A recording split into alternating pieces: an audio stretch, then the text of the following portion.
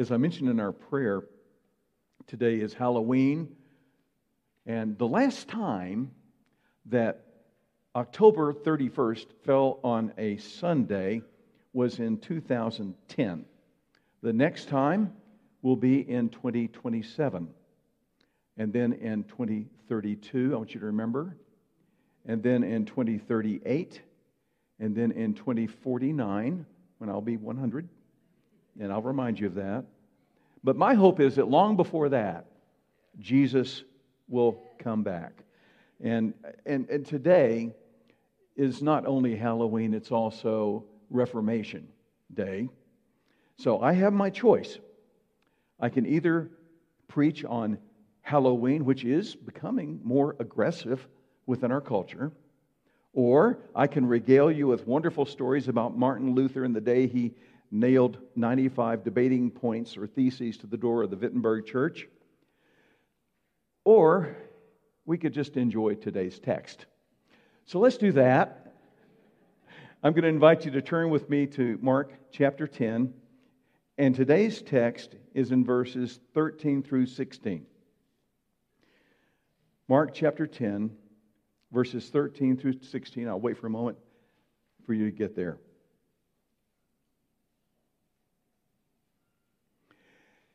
Verse 13, and they were bringing children to him so that he might touch them. But the disciples rebuked them. But when Jesus saw this, he was indignant and said to them, permit the children to come to me.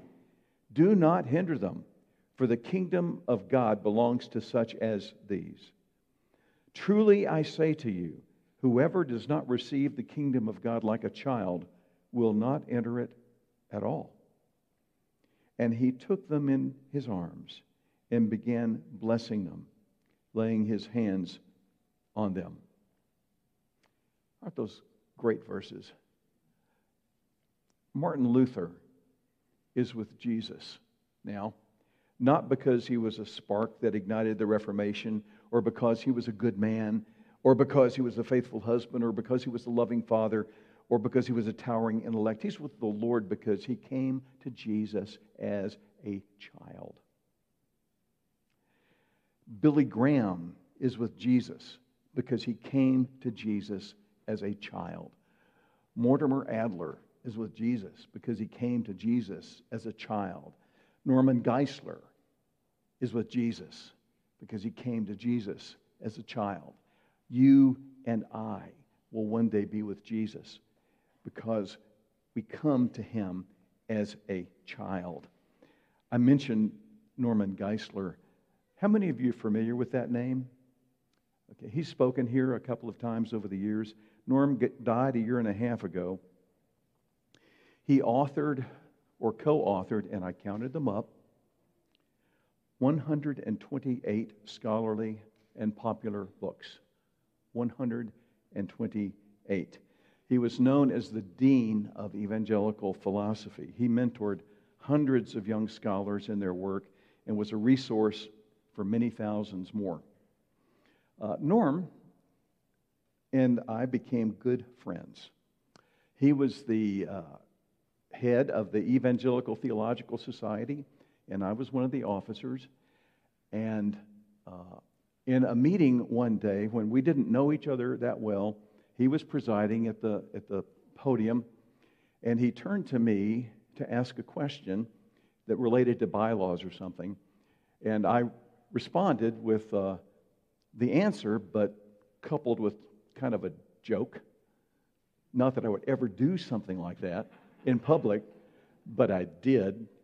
And he started to continue what he was saying and then stopped and got a grin on his face. And he turned and looked at me and smiled. And from that day on, we became good friends. He, as I said, mentored many, many people. He tried twice to get me to take over the presidency of his seminary in Charlotte, North Carolina, but I had just come here full time. He was persistent. But here's part of his story. He was born into a non-Christian family. Actually, he was born into an anti anti-Christian family, anti-Christian. He did not know who Jesus was. The first time he ever went to a church was when his family took him to a funeral when he was 9 years old. And there was a picture on the wall, and he asked his mother if that was Santa Claus. It was a picture of Jesus. He didn't know the difference.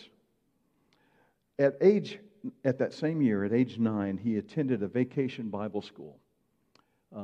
Because it was in a nearby Bible teaching church in the summer, it was something to do. And that's where he heard the gospel for the first time, at age 9. And, you know what happened? He rejected it. Didn't want to have anything to do with it. But he liked having somewhere to go. And so he was picked up they had a church van. He was picked up by that church van for Sunday school. Over the next years, over 400 times. For 8 years, he went to Sunday school and church. And totally rejecting the gospel. And his comment that he has said this, what if the people in that church said, you know, we've picked him up 398 times. Let's just write off this kid. He's beyond. But just over 400 times, when he was 17 years old, that Sunday afternoon after church, he went into his room and he knelt by his bed and he prayed. And he realized, it's all true. It's all true. Jesus is my Lord. And he accepted Jesus Christ as his Savior. And as a result of that, the evangelical world is different today because of the long-term love of the people at that church for a child. I want you to have that sink in. The long-term love of the people at that church for a child. And I knew him well. He was not a winsome child. Okay. They were not hindrances. They were a part of the process of loving him to Jesus. When I was a child, I remember oftentimes catching my father doing something. You know what I caught him doing? I'd catch him on his knees, finishing his prayer. I'd catch him reading his Bible. Lots of times I'd catch him snuggling with my mom. Those things impacted me as a child. That's what parents do. Impact their children, bringing them to Jesus. Whether it's in the literal sense in Mark chapter 10, or it's in a way in which we remove hindrances, including hindrances in our lives, and love them into Jesus' arms with the truth of the gospel and His Word. That is what parents do. And that is what churches are to be doing. That's what you saw the kids going out for children's church. That's what the children's church workers are to be doing. The nursery workers are to be doing. And I love it when our nursery workers are engaged with the children. And I hope that if you ever volunteer in the nursery and you're holding one of those babies, that you take that time to pray for that child. Just pray over that child. That is what we want to be doing. What the Sunday school teachers faithfully do is they work with the children. So thank you. Thank you for doing that. Thank you, parents, for trying to get out of the way, removing hindrances, but yet loving your children into Jesus' arms. And that's what our passage is about. Now, in the context, in Mark chapter 10, Jesus has just talked about the sanctity of marriage. By the way, Kendall's leaving with the baby right there. And my goodness, yeah, okay, take a look. That's what we're about here, right there. That's adorable. Jesus has just talked about the sanctity of marriage, and there's no better way to love your children to Jesus than to protect your marriage. And now he talks about children and salvation. And then right after this, he's going to talk about property. Seems kind of odd, doesn't it? But if you think about it, marriage, children, property, our attitudes towards all three are part of kingdom living. And in fact, a few verses later, Jesus is going to call the disciples children. But he does so while he is contrasting the helpless, now listen, the helpless dependency of children upon the Lord with the willful dependency of the rich young ruler on his property. So that is going to be the contrast, and Lewis is going to take us there next week. But the main point of our text, despite everything I've said thus far, is not about children. It's about a quality that children possess. So let's take a look at the text again. Jesus says, in order to be saved, you must become like a child. What does that mean? What quality of childhood is he pointing to? And before we jump into this and examine it phrase by phrase, I want you to notice something. Hold your place in chapter 10 and look back to chapter 9, verse 33. 9:33. They came to Capernaum, and when he was in the house, he began to question them, "What were you discussing along the way?" But they kept silent, for on the way they had discussed with one another which one of them was the greatest. Sitting down, he called the 12 and said to them, "If anyone wants to be first, he shall be last of all and servant of all." He's going to take up this theme again in chapter 10. Now look at verse 36. Taking a child, he set him before them, and taking him in his arms, he said to them, "Whoever receives one child like this in my name receives me. Whoever receives me does not receive me, but him who sent me." Now look at chapter 10, verse 13. So receive the children. Chapter 10, verse 13. And they were bringing children to him so that he might touch them, but the disciples rebuked them. Do you see the contrast there? They're doing exactly the opposite, directly violating his teaching. And Jesus gets angry. Verse 13, they were bringing, and the tense means they kept bringing the children to him so that he might touch them. And if you were to take a picture, a snapshot of this scene, what do you think it would look like? Well, first of all, who were they who were bringing? Well, it's obviously their parents. And you have to wonder, okay, now why have we not seen this before? Why haven't we seen parents bringing their children to Jesus before? Well, Jesus has just taught about the sanctity of marriage, right? He's clearly pro-family. And then you add to that the historical fact that Jewish parents brought their children to their rabbi for blessing on their first birthday. So these parents, I think, are saying, I want Jesus to be the one to bless my children, regardless of the birthday. I want Jesus to pray over my child. And you know what? He did. And they kept coming. The picture here is a procession of parents waiting to get in to see Jesus. So you put a frame around that. That's what I think is going on to the parents. Who are the children? Well, the word for children here refers to small child. A different word is used later in the gospel to describe later in the chapter to describe the disciples. But the idea here is small child. And Luke's gospel adds they were bringing even their babies. Not just bringing their babies, but even their babies. So they were carrying their babies and placing them in Jesus' arms. And if you look at verse 16, here in Mark 10, some of the children were picked up by Jesus. He took them into his arms. So the full picture, if you want to put the full picture together with the frame, think maybe 5 or 6 years old on down to toddlers, on down to those who can't walk yet, on down to infants, newborns. But Jesus is not only touching them, he's also blessing them. Matthew's gospel adds, children were brought to him so that he might lay his hands on them and pray. So there's this touch of love and this touch of blessing as Jesus holds them, as he places his hands on them, as he gives a word of blessing for each one of them. What parent wouldn't want their child to be blessed by Jesus? And I mean, just take a picture of that.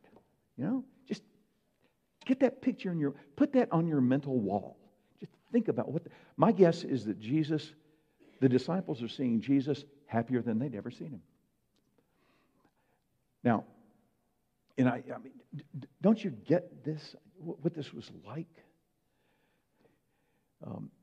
When Betsy and I were praying for years about whether or not to stay in teaching or to come to the church full time, I had 2 pictures on my wall in my office. 2 pictures of 2 children in our church, and the pictures were taken at their baptisms. When they were, they were both up at Sedine Lake at our family camp. And you know what changed our minds to come full time here at the church? It was those children on that wall. It was looking at that, the lifelong investment with children. So I identify with these verses and the picture on the mental wall of what we see with Jesus here with the disciples. But I am getting ahead of the story. So let's back up. In verse 13 continues, but the disciples rebuked them. That is, rebuked the parents, hopefully. Hopefully not the children. The disciples felt like, hey, we're the bouncers here. We're the guys with the velvet rope, controlling crowds, vetting who has access. We want to maximize Jesus' ministry for him. And we know that they were thinking this way because of their internal disputes about who was the greatest. They were thinking important thoughts about being important people, about important positions, about important status. And from their point of view, children weren't important. The wisdom of the day would agree with that. Jewish Talmud said that spending time talking with children is a waste of time, just like getting drunk in the middle of a day. Is that quite the attitude? Children were regarded as liabilities until they would grow older. Then they become assets. So, what was Jesus' reaction? Verse 14, he was indignant. And I want to track out that word for a little bit. The word indignant is not a common word. It's only used 3 times in Mark's gospel. And here's the observation I want to make. What makes you mad exposes your heart. What makes you mad exposes your heart. The other use of the word indignant is, the second use, is also in this chapter when the disciples decided, just a few verses later, look at verse 37. Verse 37. They said to him, grant that we may sit one on your right, one on the left in your glory. This is James and John asking Jesus, one on your right, one on your left, when you come into your glory. Now look at verse 41. Hearing this, that is, hearing what James and John had asked, hearing this, the 10 began to feel indignant. There's your priority barometer right there. They began to feel indignant because what makes you mad exposes your heart. They weren't indignant because James and John were suddenly exposed as being spiritually shallow, but because James and John got there first. They were indignant. What makes you mad exposes your heart. There's one more time when this word occurs. Mark's very last usage. If you want to turn there, you can. It's in chapter 14. In chapter 14, verses 4 and 5, we read, after Jesus Mary had anointed his feet with her tears and poured perfume on him and wiped them with her hair. And we read in verse 4, but some were indignant, remarking to one another, why has this perfume been wasted? For this perfume might have been sold for over 300 denarii and the money given to the poor. And they were scolding her. So they were indignant. Now, if you look at the gospel, the other gospels, which disciple specifically was indignant? There's one in particular who was indignant. Which one was it? There are other answers that are possible. The one who held the purse, Judas. He was the one who was indignant. He was the one who spoke up. And if you look, actually, the very next thing after Jesus says, "Let her alone," the very next thing, then Judas Iscariot went off to the chief priests in order to betray him. It's right there. What makes you mad exposes your heart. Judas resented that Jesus was anointed. He resented that he didn't have access to the money. He was indignant. And here's what made Jesus indignant. The disciples themselves take it upon themselves to decide that someone is not worthy of Jesus' time, of Jesus' effort, of Jesus' attention, invading their spiritual space. They're doing their own version of spiritual triage. And Jesus was having none of it. By the way, I'm just going to, a little bit of a side here. What makes you mad? What makes you mad exposes your heart. What makes you mad? What makes you indignant? Can't tell me to wear a mask. Oh no, Gary, you didn't say that. I was in a store a few weeks ago, and a young man came up to me, very hesitant, and he said, "Sir, excuse me, do you have a mask?" And I obviously had not read the sign on the door front well. I thought it was one of those, if you've been vaccinated things. But no, I didn't. You know, I could tell this kid, the last thing in the world he wanted to do was come and approach this old guy. You know, it's just, he was, oh my. And so, no, son, I don't. I'm sorry. Didn't read the sign well. Patted him on the arm. Probably gave him some germs. I'm not sure. I did leave. What I'm getting at is that there are so many things around us to fuel outrage these days. Make sure that we get mad at the right things, okay? We pick the right battles. We get indignant about things that are important, because what makes you mad exposes your heart. So, what does Jesus do? He is mad. He was indignant. In verse 14, he said to them, and he gave them two commands, one positive and then a strong negative. Positively, permit the children to come to me. Then a very strong negative, do not hinder them.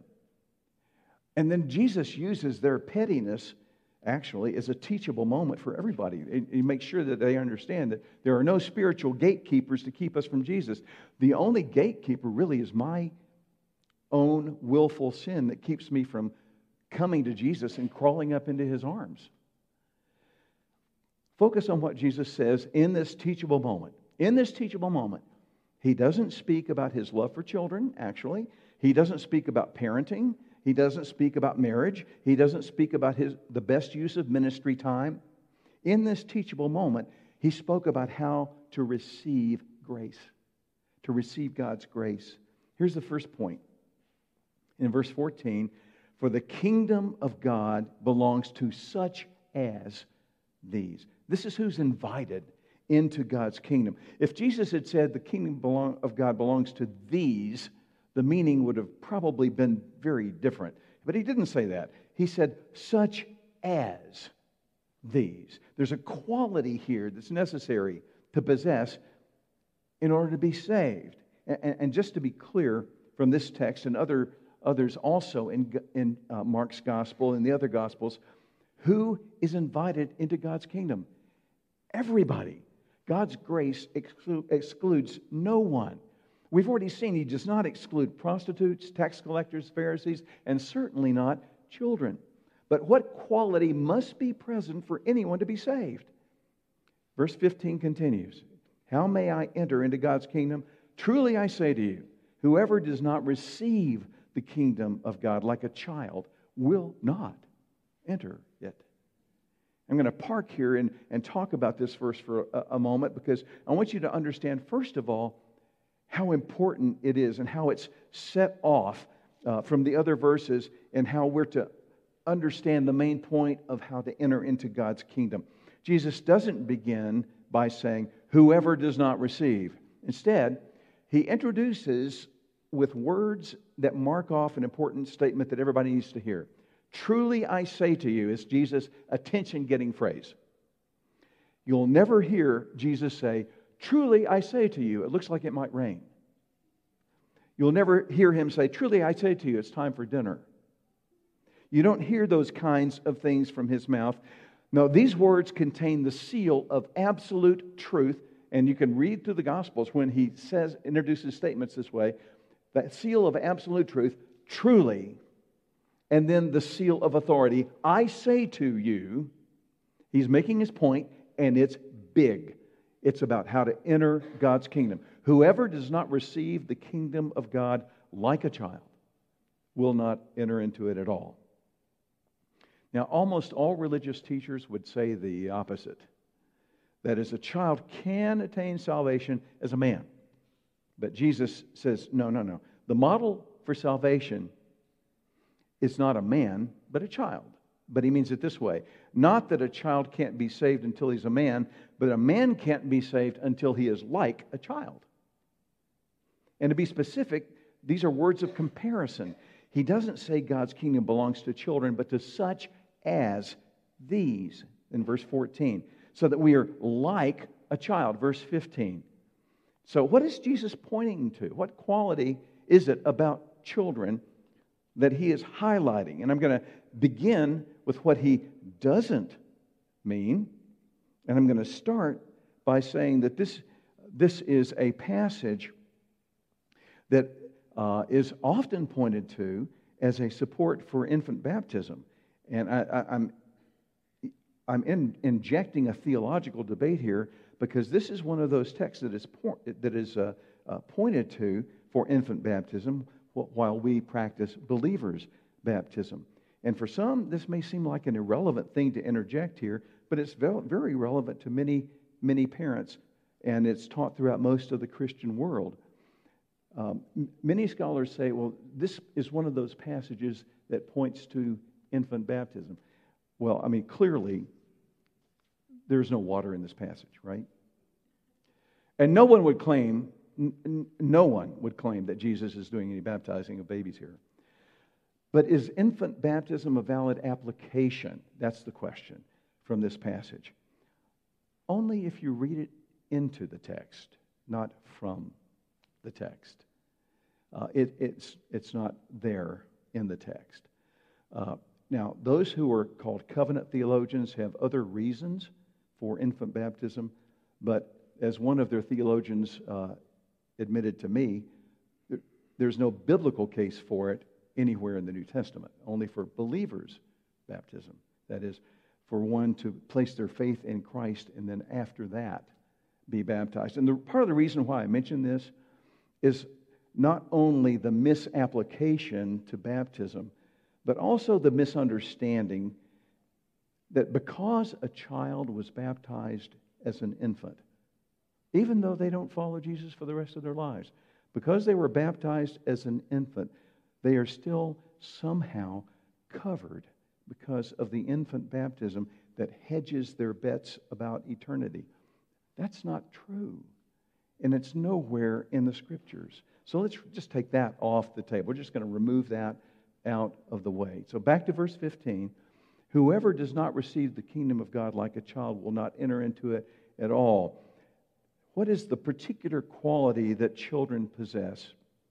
And let's also talk about what it does not mean again. Probably the most common quality that people point to and assume that Jesus is talking about is the quality of innocence. Children have innocence, and therefore we are to come to the Lord without our baggage. No. No. First of all, the point of the gospel is we can't rewind and come to the Lord, any of us, without our baggage. We can't become innocent. That's why we need God's grace. And doctrinally, children do not have innocence. I'm sorry, they don't. They are born sinners, according to the Scriptures. Behold, I was brought forth in iniquity, in sin my mother conceived me, David said. He's not saying his mother was sinning in conception, but that he was a sinner from conception. Romans 3-5 makes it very clear that we are all sinners in Adam.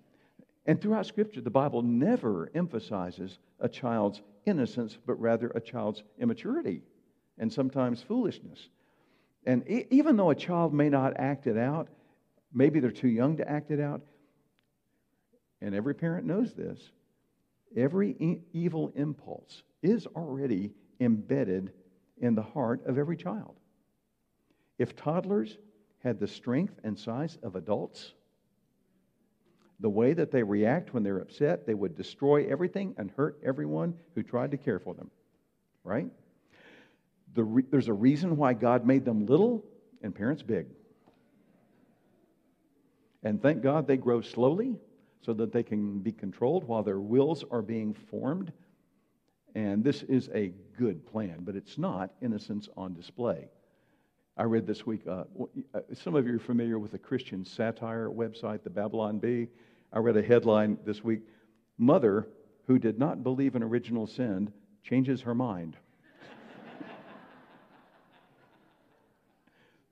We're not talking about baptism. We're not talking about innocence. Some people, here's a third suggestion, suggests that children are unusually spiritually sensitive. They have unseared consciences, and they cry over things that they've done wrong. One scholar wrote, "Their unseared consciences have left them powerful moral instruments, and they are utterly miserable over their sins." Well, yes and no. Sometimes yes, but more often they're utterly miserable over getting caught. Here's a fourth suggestion. Maybe Jesus is talking about the faith of a child. Maybe this is closer. But the faith of a child is sometimes just gullibility. That's why we train small children not to get into cars with someone that they don't know. They don't sift through the truth claims, right? One person said, correctly, I think, faith trusts in the right people. Gullibility trusts in the wrong people. And babies don't draw that kind of distinction. They don't have that discernment. Their faith does not include discernment. And that's why parents are encouraged to teach our children discernment, right? 1 Corinthians 3, verse 1 says, "And I, brethren, could not speak to you as to spiritual men, but as to men of flesh, as to infants in Christ." 1 Corinthians 13, "When I was a child, I used to speak like a child, think like a child, reason like a child. When I became a man, I put away those childish things." In Ephesians 4, "We are no longer to be children, tossed here and there by waves, carried about by every wind of doctrine, the trickery of men by craftiness and deceitful scheming, but speaking the truth in love, we are to grow up into all things, especially into the head, who is Christ." So you get the picture. Spiritually, childhood is something to grow out of spiritually, not something to aspire to spiritually.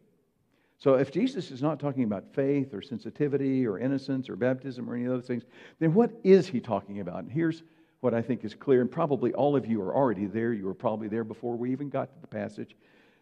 It's the quality of helpless dependency. Helpless dependency. It's not a difficult point to make. I mean, the key is Jesus' word here, receive, in verse 15, to receive him. Babies can't do anything.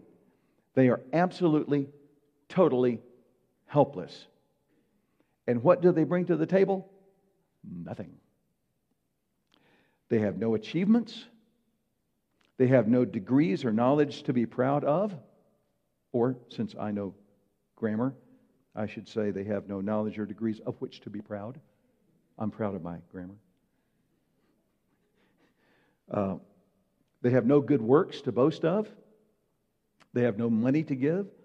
They have no fame. They have no standing with their peers on which to rely. Remember what Paul said? I was outdoing my contemporaries, a Pharisee of the Pharisees, as to the law, found blameless. But as Paul discovered, that's not an asset. That was a liability. When Jesus came to him, he didn't come to Jesus. When Jesus came to him, he had to get over himself. And he did, immediately. Here's the deal. Apart from receiving everything, apart from having everything done for them, apart from outside help, they cannot survive. They die. This kind of dependency, helpless, absolute dependency, has no problem receiving grace. And that's what we are to do, to receive His grace, bringing nothing to the table. And He took them in His arms and began blessing them, laying His hands on them. I mean, just look at Him doing that. Placing His hands on each one individually, blessing them, having them in His arms. Wow. Now, this is our Halloween or Reformation Day salvation passage. There are several applications that I think we have to take home with this.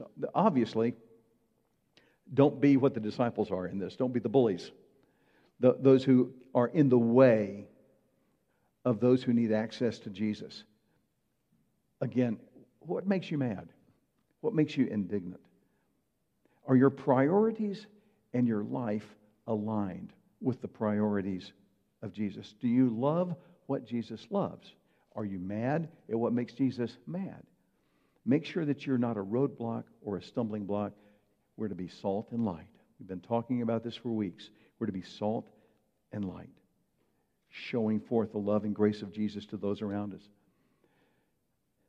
A second application here, I think, is for parents.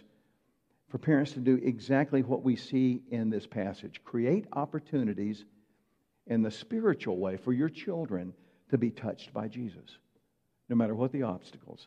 And I will promise you, from our culture will emerge many obstacles that will conflict with your desire to have your children touched by Jesus. Many things will come up. And remember, you're the parents. You're the parents. So make sure that those things are removed as much as you possibly can. And obviously, if you want to love what Jesus loves, Jesus is in love with the church, the bride of Christ, His bride. Ephesians chapter 4 makes that clear. So if you want to love what Jesus loves, if you want to teach them, and if you want to have Jesus' means of fellowship and fulfillment of the one another's a part of their lives, make sure that they are a part of a church, of your church. Make sure that they are engaged. We've got Sunday school down there. Great stuff. Wonderful teachers. We've got things in which the kids can partake in order to come alongside parents. We don't substitute for the parents. The parents have the main role here, but we come alongside you and support you in bringing your children to Jesus. That's what God has called all of us to do. Reinforce what you do. And I do want to say one more time, those of you who are engaged in ministry to children, whether it's teaching Sunday school or working in nursery from time to time, thank you. And when you do it, pray over those children. Pray that they're our kids. They're ours. So, the application for the parents, the application for workers, but the application for all of us is never to forget how we come to Jesus. We come to Him like small children. We bring nothing. We have no achievements. When we place our faith in Jesus Christ, we are saying to Him, Lord, we have no achievements that commend us to you. There are no degrees, no knowledge, that we bring to you. Are we going to bring knowledge and degrees to omniscience?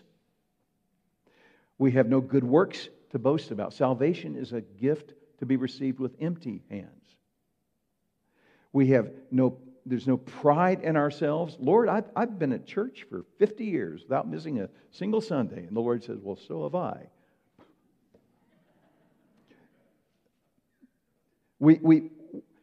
There's no money that we can give to the Creator and the owner of all things that will give Him a leg up. Right? Nobody in heaven is going to be singing, I did it my way. Nobody will be saying, Lord, I fast twice a week. I give tithes of all that I possess. And that's going to impress God somehow. We come to Jesus empty, like children, utterly helpless to save ourselves. And after we are saved, we're to grow as Christians. But we're never to outgrow the sense of absolute dependency on Jesus. What we do receive from Jesus and our utter helplessness, I want you to think about this. We'll close with this. What we do receive is His touch. Touch is an important way God describes His loving care. When Jesus healed, what did He do? He touched them. He touched the lepers who were untouchable. He let prostitutes wash His feet with their tears and touch Him. Do you remember what John calls believers in his epistles? My little children. My little children. So when we see Jesus touching babies and we see Jesus touching children and holding them, we see God doing what God does. And I want you to think about the fact that God touches, because from the beginning of existence and time, the creation is described as the work of His fingertips. And then at the end of creation and time as we know it, we will stand in His presence and He will wipe away every tear from our eyes. Lord, I thank You that we can receive Your touch in this way. Father, forgive us for carrying around baggage that's too heavy for us to bear while running into Your arms openly and gladly. And I pray, Lord, that You would help us be rid of any pretension that says we bring anything to You other than the sins for which we must be forgiven. Thank You for opening Your arms wide to receive us when we receive You. We pray this in Jesus' name.